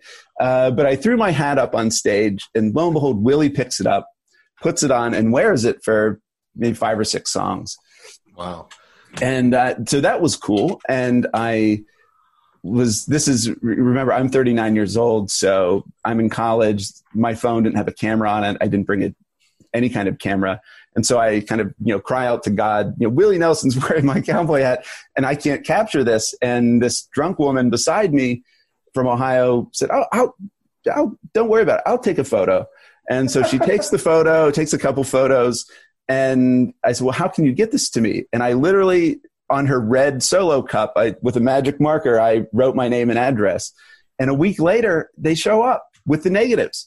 And but that's not where the story ends. That would be a good ending for it. I get the photos of Willie wearing my cowboy hat. But the real twist is that after 5 or 6 songs, Willie takes off, throws it back into the crowd. And, maybe it was the Holy Spirit. I don't know. It floats back to one person, maybe, or 2 people over from me. And this young woman who was incredibly high, I don't know what she was on, high, drunk, whatever. She was really in a different dimension than I was. She grabs it and I say, hey, that's my cowboy hat. And she goes, no, it's not. And there was part of me that said, well, I don't blame her for not believing it's my cowboy hat, but it really is. And she said, no, I'm keeping it. And I said, well, I really think Willie would want me to have it back. And she pauses and she said, I think you're right. Hands it over. And so I walked out of that concert with my cowboy hat back, and then a week later getting the photos. And so it was, the universe smiled on me that day. That's a really good story, I gotta say. Yeah, and I really, this is a truncated, censored version. Yeah, I'm just not going to say more. Leave it to the imagination. I love it. Mm-hmm. Yeah. I have a quick question for you, though, actually. Because growing up in Canada, Neil Young is, one of my heroes, right? Mm-hmm. As he is for many Canadians, right? Since, we tend to cherish our exports, particularly our musical exports. But, I also like Leonard Skinner, right? And actually, I have a lot of good memories with Skinner, particularly Freebird, right? Some of my first dates. It was a pretty constant thing, when I wanted to set the mood and stuff. But then I finally started listening to Southern Man, and I found out about the kind of rivalry that went on between the two of them and the political dimensions of that. And it was so disappointing because I was like, I've never actually listened to the lyrics of their songs all that much, or noticed that they have a Confederate flag at some of their concerts and stuff. But that's really a damn shame, right? So, do you have any thoughts about that? Like, do you ever hear about the kind of dispute? Well, yes. I know the basics of the dispute. I can't comment on it too directly. But one thing you said, one of my favorite albums is the Drive-By Truckers Southern Rock Opera. And there's a great song called The Duality of the Southern Thing. Or that's one of the phrases they use. And and there's a great song about George Wallace. And even, I don't think most people know that late in his life, some of the shifts he made and, that his wife then was elected governor. And obviously I'm not defending George Wallace at all, but I think what struck me about that album is they get the odd tensions and, contradictions and dualities, and that even someone as odious as George Wallace, why was he so beloved? And what was the arc of his career? And again, I want to be very careful to say I'm not defending George Wallace, but it's coming from Southerners, the way they talk about things like, as your point, a Confederate flag at a concert, something that, obviously is, I saw the Truckers in Richmond in like 2005, and their backdrop was a Confederate flag. Mm-hmm. And that still was the kind of thing that really did not sit well with me. And, so there's no excusing any of this, but I don't know. I'm just kind of interested in the way the music is an entry point into people's, well, as I put it in my dissent essay, people's contradictory and complex lives. And that if you live it, I think you have an insight into why people gravitate towards certain things, certain symbols, certain political figures, why sometimes even those figures are more complicated than maybe a typical narrative would lead you to believe. And so that's maybe not a great answer to your question, but it just made me think of that album, Trucker. Mm. And I think that album is a great way of saying that, like, yes, you can look at the South as backward and racist and this and that, but there's also other elements. And, it's just kind of reducing things to a simplistic narrative. What I like about country music, or related acts like drive-by truckers. I don't know what you'd call them, alt country, country rock, whatever.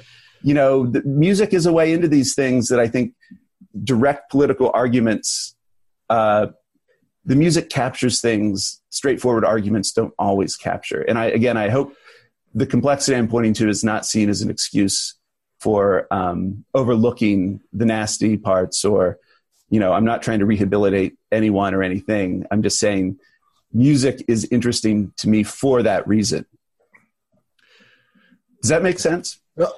Oh yeah, I think 100% it makes sense, okay. Right? And it's the same problem I have, right? Like I like the Smiths, for example, right? And Morrissey recently has decided that he's going to become an even bigger jerk than normal and become increasingly a Nazi, right? And kind of made me that question, like, wow, can I still like this music? And I decided, yeah, I can, right? There's a way of separating the politics from the man and all that stuff, and then the man from his music. But it's really difficult, right? You have to do some kind of mental parsing. And sometimes, it frustrates me because if you just want to enjoy something in a very pure sense, it's not always fun, if you want to put it that way. You just have to go through this rigmarole of thinking like, well, why do I like that? What symbolic role does it play? And that kind of stuff. Mm-hmm. Yeah. Well, I mean, it's, if I can make one more point, David, I feel like you look like you want to hop in, but I would say like there is a different, like, cause the drive-by truckers are not themselves reactionary or right wing or anything. So they were just writing out of their experiences growing up in Alabama. So although they did release a statement, I think over the summer, kind of apologizing for their band's name, right? Because drive-by, like a drive-by shooting, like it has certain, implications or resonances. And so they kind of admitted that, now they might not name the band that exactly. But so that, to me, those are, it's a complicated question in that sense. Like there's the views of the artist, and sometimes, again, a band like the Truckers, they're not a right-wing band at all, but they're writing out of experiences that include growing up amid, racism, injustice, et cetera, and kind of dealing with, the complexities of that, because we all love people who hold abhorrent views. We know people who can be quite kind. I mean, we saw this with, the whole debate about Joe Biden, these text messages, right? So someone who's extremely generous and loving to his son at a period when he's bottoming out from addiction, and yet authorized, wrote a crime bill that would subject other people who get in trouble with drugs or whatever, have struggled with addiction, resign them to a different fate. So I just point to what I love about music is the way it can get at these complexities in a way that more straightforward arguments and political rhetoric sometimes doesn't. Yeah, 100%. Yeah, I mean, I don't know. Like jumping on the Confederate flag question is not something I want to do because it's very settled, right? The Confederate flag represents what it represents.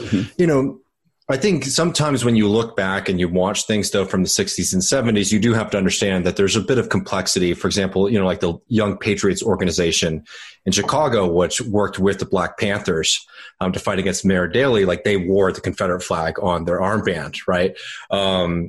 That's not to excuse it because the members of that organization have now come back and have apologized for it.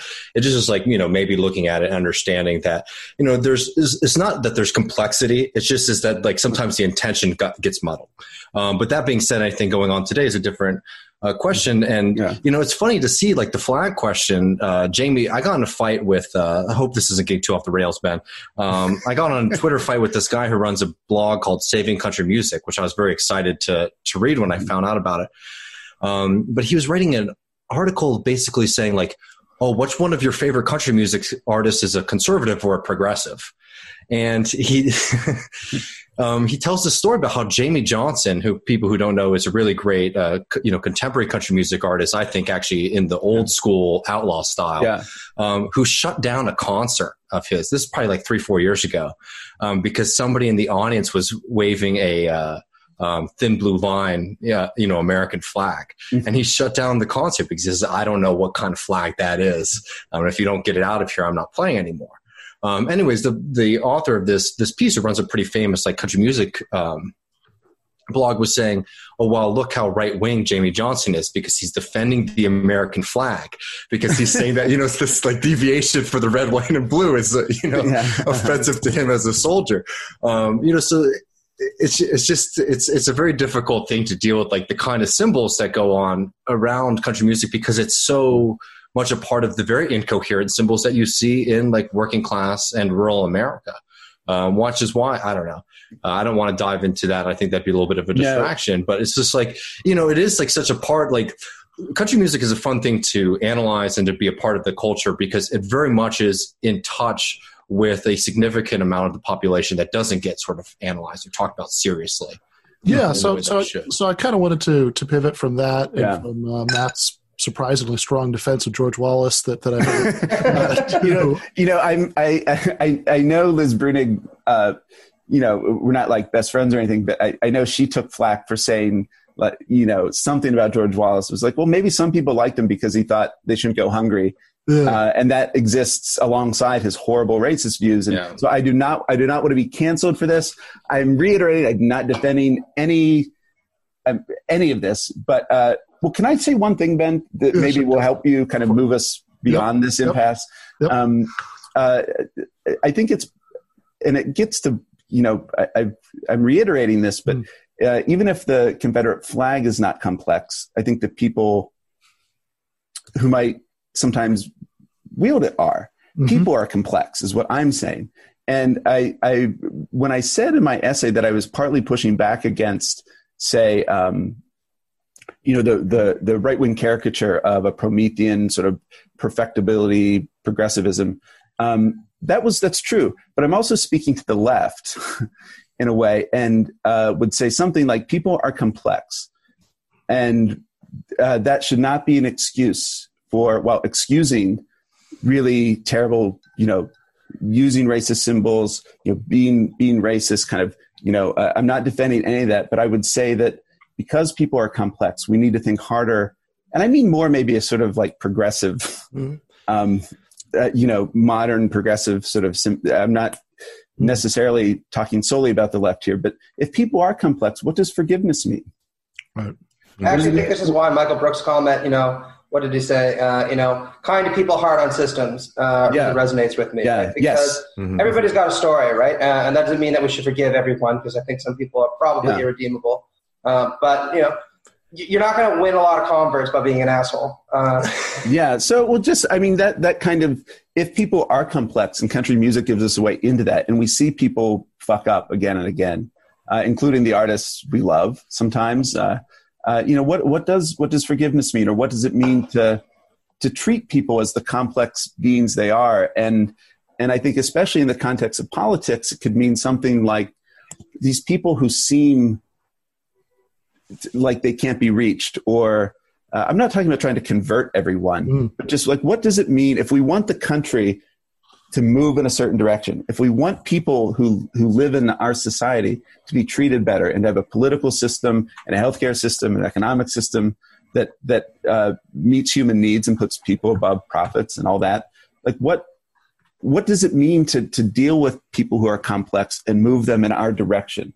How do we speak to them? What kind of arguments do we make? And I would just say, to that end, one of the things I like about country music, and that I got at in my essay too, is I think there's a rich moral vocabulary that the language of sin and redemption, the language of failure and forgiveness, right? The language of, as Waylon put it, getting back to the basics of love. Like how often do you hear politicians talk about love and faith and hope and all those things, right? Like one of the things I actually have a soft spot for with Biden is, even it's a bit of a cliche, but the Kierkegaard line, faith sees best in the dark. I don't know. I think that kind of a rich moral language is one the left needs to think harder about too. And I think some of what we're getting at maybe is an entry point into that. So I didn't mean to derail things, Ben, just to add on to that, listen, if you want to radicalize somebody, have them listen to The Man in Black, have them listen to Oni, right? There's so many of these great, I don't even have to limit it to Johnny Cash. There's so many of these great country, serious songs too, not on the backtrack, the mainstream songs that everybody knows. They're quite radical in their lyrics. I think both, and I love your Earl point Haggard, too. Right? I mean, Branded Man.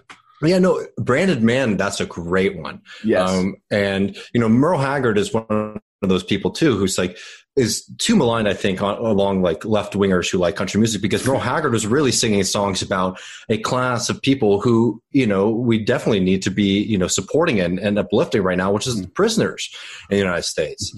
Like you don't have to dig that deep into country music to be able to get to the radical soul of it. No, for sure, right? And I loved Matt's essay. I thought it was really beautiful, but the one half a nit that I do want to pick with it is about there are a couple of references in the essay to Okie from Muskogee, and in both cases it seems to sort of treat it.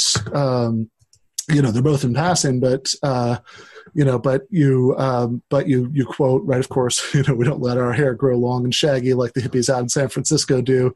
And I think that it seems to be taken as this kind of surface reading that this is like a conservative anti-hippie song. And I think that there's a pretty strong case to be made that in context, that's not really what's going on there. Sure. I have no, I don't think I disagree with you. In fact, probably the main substantive reference to that song is when Richard Nixon asked Johnny Cash to play it, bizarrely. So I was saying that like Richard Nixon liked this song because he read it in the kind of super. I'm perfectly willing to admit a certain like ironic or almost a purposeful caricature or something at work, or just a more complex reading of it as possible. But my reference to it was the bizarre. I mean, imagine being Johnny Cash, right? Like the greatest country singer in the world at that time, or most famous country singer in the world at that time. You show up to the Nixon White House and he asks you to play a Merle song. Yeah. But then Johnny's reaction is one of the all-time great replies ever, is to launch into the song, "What is Truth?" Yeah, and then which is a very radical song too. Yes, a radical song, and I mean, talk about the Ballad of Ira Hayes, right? Yeah, talk about giving the finger to Richard Nixon. That took guts. You're at the White House. He asks you to play a song, and you launch into "What is Truth?" Not bad. I mean, Johnny Cash is a treasure trove of just radical opportunities. I mean, the fact that he played, John Brown, I think shows in North and South, a bit of his politics. But it is the difficult thing about doing any kind of song that's you can, take as satire or ironic, right? Okie from Muskogee is obviously I would argue is probably Merle's most famous song, right? Or at least it's one of the best known songs. And it did a lot of good. It also did a lot of bad. Another song which isn't as famous, but if you go to Honky Tonks, is constantly on, Redneck Mother, which is also incidentally one of my favorites. But it's one of those times when I'm singing, especially when I'm outside of Austin and smaller towns, and I'm singing along. I have a feeling that everybody might not be getting the same kind of read on the song, right? Because if people who aren't familiar with the song, it's basically about beating up hippies. It's a play on Okie from Muskogee, but it's written by this guy Ray Wiley Hubbard, who's this long-haired hippie who is definitely the person who's the target of the song, which is a joke song. But you get that feeling when you're out in the honky tonks that they might be serious about the lyrics. So that is the difficult thing about, especially in country music, but in art in general, about doing anything that's kind of satirical, is that people will take you for your word. Some of that's just that people enjoy artistic depictions of them, regardless of the intentions of the artist, right? I mean, that's true. There are lots of hardcore gung-ho jingoistic Marines who love Full Metal Jacket. There are gangsters who love all of the Scorsese movies. Right. Yeah. So at a certain point, it's just going to have that other life, right? Because it's people, enjoy seeing themselves in these works of art, and they'll take it the way that they're going to take it. But I really like what you said earlier, Matt, because I think that part of the problem with the music blog that Griscom was talking about earlier, right, where you're sort of trying to do this thing where you say, okay, which one of these artists are good guys politically and which are bad guys? Let's separate out the sheeps and the goats. Is that if it were really that easy, I mean, I think it probably wouldn't be worth much as art. No, and in fact, I got at this when we recorded with. When we talked about my essay on Know Your Enemy, we had Shuja Hader on, who knows more about country music than I do, and is a really brilliant guy. And where Sam, we were all talking about it. And another way into my essay that I tried to kind of point to was to say, when you talk about the politics of country music, you can have the ledger, right?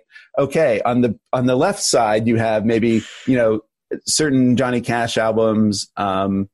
You can go through, artists who made statements that were more politically progressive or whatever. And then you have the right-wing country music artists on the other side, and you weigh and balance them, and you say, okay, so there's one more on this column, so that's what country music is. Whereas the point of my essay was to get at the deeper thematic questions of, again, like, who are we as human beings? How do we live together? How do we love each other? How do we hurt each other? Those kinds of questions. And I just one addendum is another album of Johnny Cash's. Sorry, I'm being pulled back. But it really gets at some of these things. I've been listening a lot lately to his Bitter Tears album. So Johnny was not just interested in prisons and the plight of prisoners, but Native Americans. And it's a fascinating album because I listen to some of the songs and I cringe a bit, right? A lot of them are written by, I think, Peter Lafarge, who like, I think there's some ambivalences about, but it's like, okay, so this is this guy in the 60s who really, really cared about how Native Americans had been treated in our history. He does this album.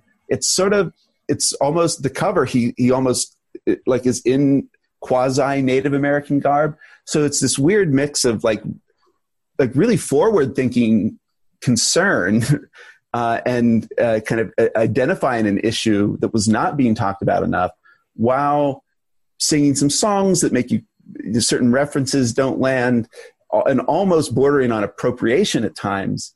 So like even an album like that to me speaks to a certain complexity and how do we think about these things. And, when we make arguments or when you listen to songs that pick up certain things or pick up on certain themes and topics and subjects, it's all complicated. And again, I'm sure there's a really wonderful essay to be written about like what Johnny Cash did wrong in recording Bitter Tears.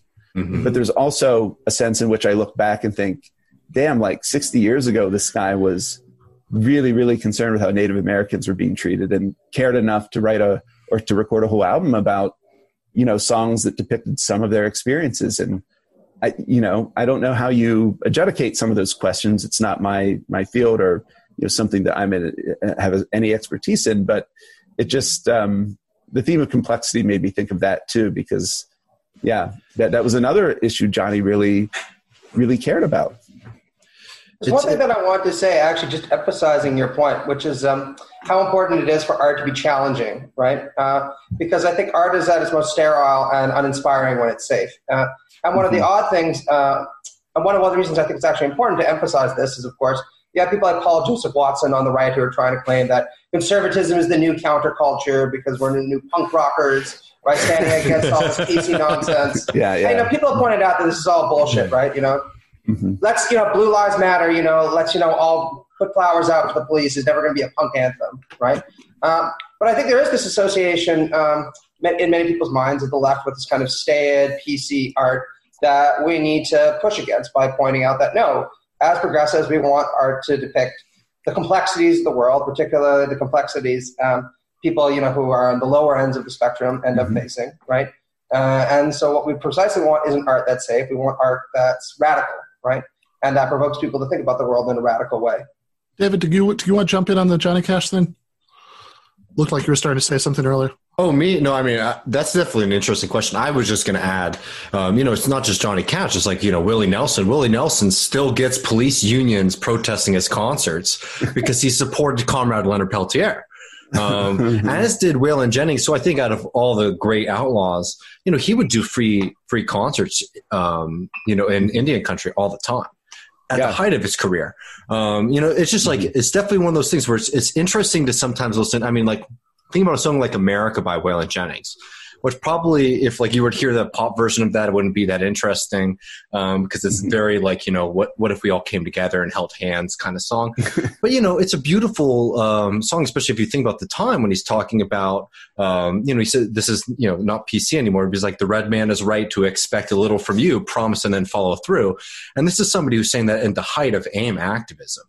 I don't know, like, I think that's a story too that's just not as well known, is like with those greats, the outlaw greats, the Johnny Cash, the Highwaymen, like that they had they were standing very strongly with Native American people at a quite important time in political history in this country, which a lot of people also aren't familiar with the AIM history in the United States. Yeah. And even, it's a slightly different point, but I mentioned in my essay that when I went to see Willie, when he wore my cowboy hat, my grandfather, he's still living, in his 80s now.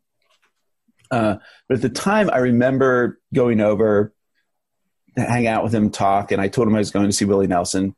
And it was a very funny comment. He said, "How much was the ticket?" And it really was cheap. It was like $15. So this is like maybe 2004 or 5, but not an expensive ticket. And he kind of nodded and said, "Willie's always been a friend of the working man." And even things like concert prices, ticket prices, that itself, it kind of can convey a certain concern for different parts of the country or different kinds of people who can't afford a $75. I mean, before the pandemic hit, I had floor seats at Madison, or the floor seats at Madison Square Garden to see Sturgill Simpson. And I will not tell you what they cost. But, so things like that matter too. No, things really do. If you don't mind me just piggybacking off of that, growing up, people who are familiar with my work and whatever, know my background. I grew up very poor, white trash. And I'll never forget those. I didn't have a dad growing up either. So I very much relied on my friends' fathers and country music, if I'm being completely honest, to play that role in my life. But I'll never forget, one of my neighbor's dads, who was a truck driver, would just go on for 20 minutes about how good of a guy Willie Nelson was, because he would play free concerts for truckers from time to time. You know what I mean? Those things really stick with people. And that's why, more than anything, I hope that people, even if you don't like the music, which you should, because it's really good and it's artistic, and I hope that we haven't moved too far away from actually talking about the beauty of country music.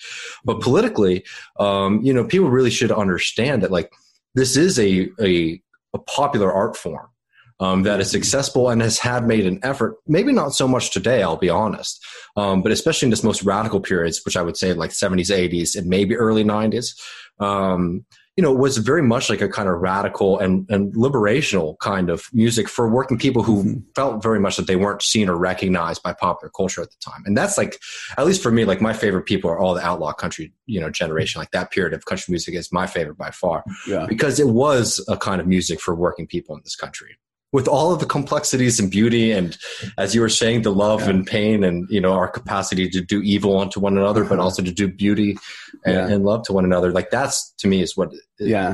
Well, to pick up on something Matt was getting at, I do sometimes, I worry, because I thought of this too during the summer when the controversy over James Bennett and Tom Cotton came out. I'm not a fan of James Bennett at all, to say the least. But one of the things that occurred Love to Tom me, Cotton. James Bennett. Yeah, exactly. That is funny. But it did make me think, because I'm a writer, but I'm an editor. But whether it's essays, articles, music, movies, whatever, you do. And to get at this question of complexity, I do feel like we're living in times in which taking risks, making an argument that's difficult and complex, and that you yourself might have hesitations about, or to produce a piece of art that could be misunderstood. I feel like the culture is mitigating against that in some ways. And I don't have a grand point I'm trying to make, but I just sometimes think about, the example of Bitter Tears, the Johnny Cash album. If that was released today, he would be canceled tomorrow. For sure. For putting a foot wrong. He did put a foot wrong, but it's one of those situations where, how do we deal with risks? Because as an editor, I like to publish things where writers are pushing themselves and pushing readers. And sometimes that will mean you make mistakes or put a foot wrong. And I don't have a well-developed grand theory I'm putting out here, but I do wish, again, to push on the complexity point, I just wish maybe as a society and a culture, we rewarded good faith risk, and people putting themselves out there, making challenging arguments. And it's hard to draw the line between a good faith risk that again falls flat or makes a mistake versus obviously there are cases where you can try to be provocative in ways that are not good faith, and where you are just trying to push people's buttons and say something that purposely elicits a certain kind of reaction. And that's not what I'm talking about. But what I mentioned, forgiveness and those kinds of themes, I just wish we could argue more honestly and straightforwardly, even if that means saying things that are complex and that we ourselves aren't certain about, or questions we have, and have that be received as me saying, I'm struggling to think through this. Will you think through it with me? And have that be more of the attitude than kind of, looking for, again, the place where someone puts a foot wrong and then, okay, we don't have to worry about that anymore. Well, if I might jump in, like, you look at the state of like modern country music, and I'm actually not interested in like talking about how bad like the pop stuff coming out from Nashville. It's like it sucks, and it's weird to have like R&B rhythms going on in the backtrack of a country thing, and you just have like a banjo track on loop going on in the background. That stuff sucks. I'm talking about like there's a really great YouTube channel which I highly suggest called Gemstones on VHS, which has a lot of these kind of like alternative or smaller country bands that put out these really great music videos, and they usually start with an interview. And a lot of those are really great, and they cut to the teeth, and they deal with a lot of the serious issues that we're talking about, today. Mm-hmm.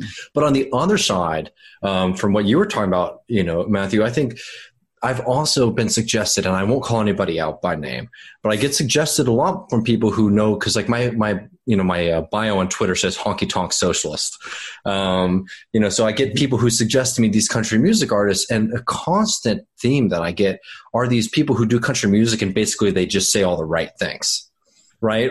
Basically, it's like a song, but it's just like, I'm just going to list out all the progressive positions on politics and, do that for 3 minutes.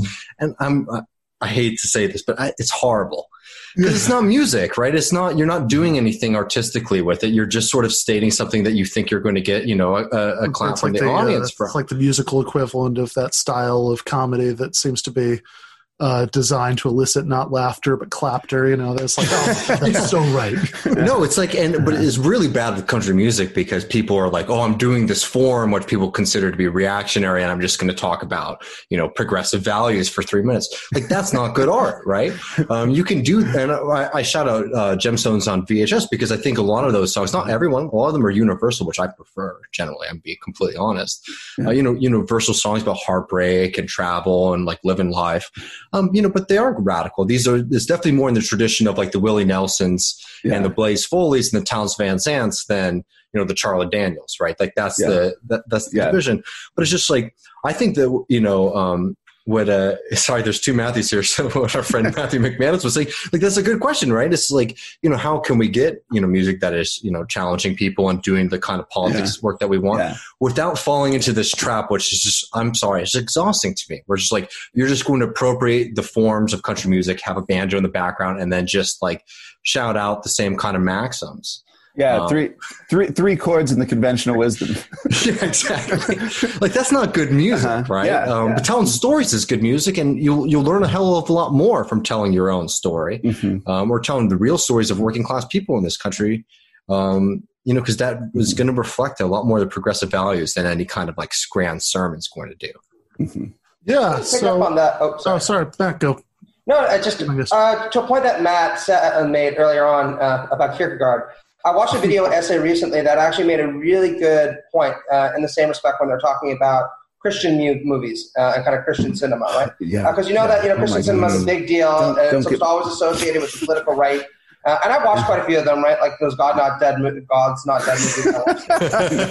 I realize that apparently, I'm an evil person, as a college professor and stuff. But one of the things that the video essayist made was that, look, like these movies kind of treat spirituality like it's just this cheap political thing that directly associated in a one-to-one correlation with whatever the Republican Party happens to say Christianity is at any given time. And he contrasted that, to Ben's point, with Martin Scorsese, right? Particularly Martin Scorsese's movie Silence, right? Which is this really difficult movie to watch. But he said, this is actually a piece of Christian art because it's not just sitting there regurgitating right-wing tropes in this very simplistic way. It's actually challenging people who have real commitment to their faith tradition to ask serious questions about it, right? Yeah. And that's part of the reason, he said, why he thinks that Silence was an unpopular film that a lot of people didn't like. And the God's Not Dead movies, are easily digestible and people have no problem with them as long as they happen to agree with everything the movie says. Right? Yeah, I mean, I'd also, by the way, nominate Mean Streets as a movie where Scorsese is actually dealing with some pretty interesting spiritual themes. Yeah. But yeah, no, for sure. By the way, as somebody who comes out of being a philosophy professor, I love God. I love God's Not Dead because the beginning, the wicked atheist philosophy professor announces he's not going to waste any time on arguing about the existence of God. He just wants everybody to write down the sentence, God's not dead, because if there's one thing that you know about academic philosophers, they fucking hate arguments, they want you to spend as little time as possible. And I was just thinking, if you're at a university, who the fuck is going to let you sit there and argue with your student for 3 fucking classes, right? It's like, I've decided that we're just going to cancel the rest of the semester while I argue with this shithead kid who dared. Yeah, well, that would definitely show up in your student evaluations, and that would be a problem later. But I am glad that at the end there, I got back to the sort of larger themes about what some of this music says about human experience. And I want to I just want to close out by quoting my favorite line from Other Matt's essay, which after quoting the line that he quoted earlier, if it ain't sad, it probably isn't true, says, the good times take care of themselves, demanding not answers or explanation, but simple enjoyment. It is when we suffer that we look to art, perhaps especially music, to articulate the pain that we can't speak about directly. Country music isn't always sad, but its best songs are. Maybe that's why my friends on the left and I also receive sustenance from country. Beyond any politics, it's a certain view of the world that what you take to be fundamentally at work at this vale of tears. Country music can remind us that there's a dark and troubled side of life. Not just that the world we've built leaves so many exploited and struggling, but that this can never be divorced from our own weakness and frailty, our cheating hearts, which no amount of progress can do away with. There's a different way of thinking about what we all share, a recognition that we're united by how easily we can ruin our lives, or having our lives ruined, and how quickly everything we love can be lost. The only sustaining response to this is something like mercy. It's a political expression, might be called solidarity, and I certainly can't improve on that. So I think that's a good note to end on. Thank you so much, Matt and David, for coming on. Yeah. No, thank you. I had a lot of fun, and I was really, I didn't mention this earlier because I didn't want anyone to tear up, but I did meet Michael Brooks 1 or 2 times through my friend Luke Mayville. Oh, wow. Luke Mayville was my professor at university. Sorry not to cut you off. Really? Well, no. And Luke won't mind me saying this. When I was received into the Catholic Church as an adult, I grew up fundamentalist Baptist. Obviously, I'm not that anymore. But Luke was my sponsor. And so Luke's a good friend of mine. He recently has written about the Reclaim Idaho Project for Commonweal, which is a great article. But so I met Michael through him. And so when I saw this podcast start kind of in the spirit of Michael, that's one reason I want to come on, because I admired him. And, I think some of what we talked about captures some of the themes, hard on systems, not people. So it really is a line that has always stayed with me. So that's one reason I want to come on, and why I wish all of you well. And really was grateful for the invitation. Thank you so much, Matt. Yeah.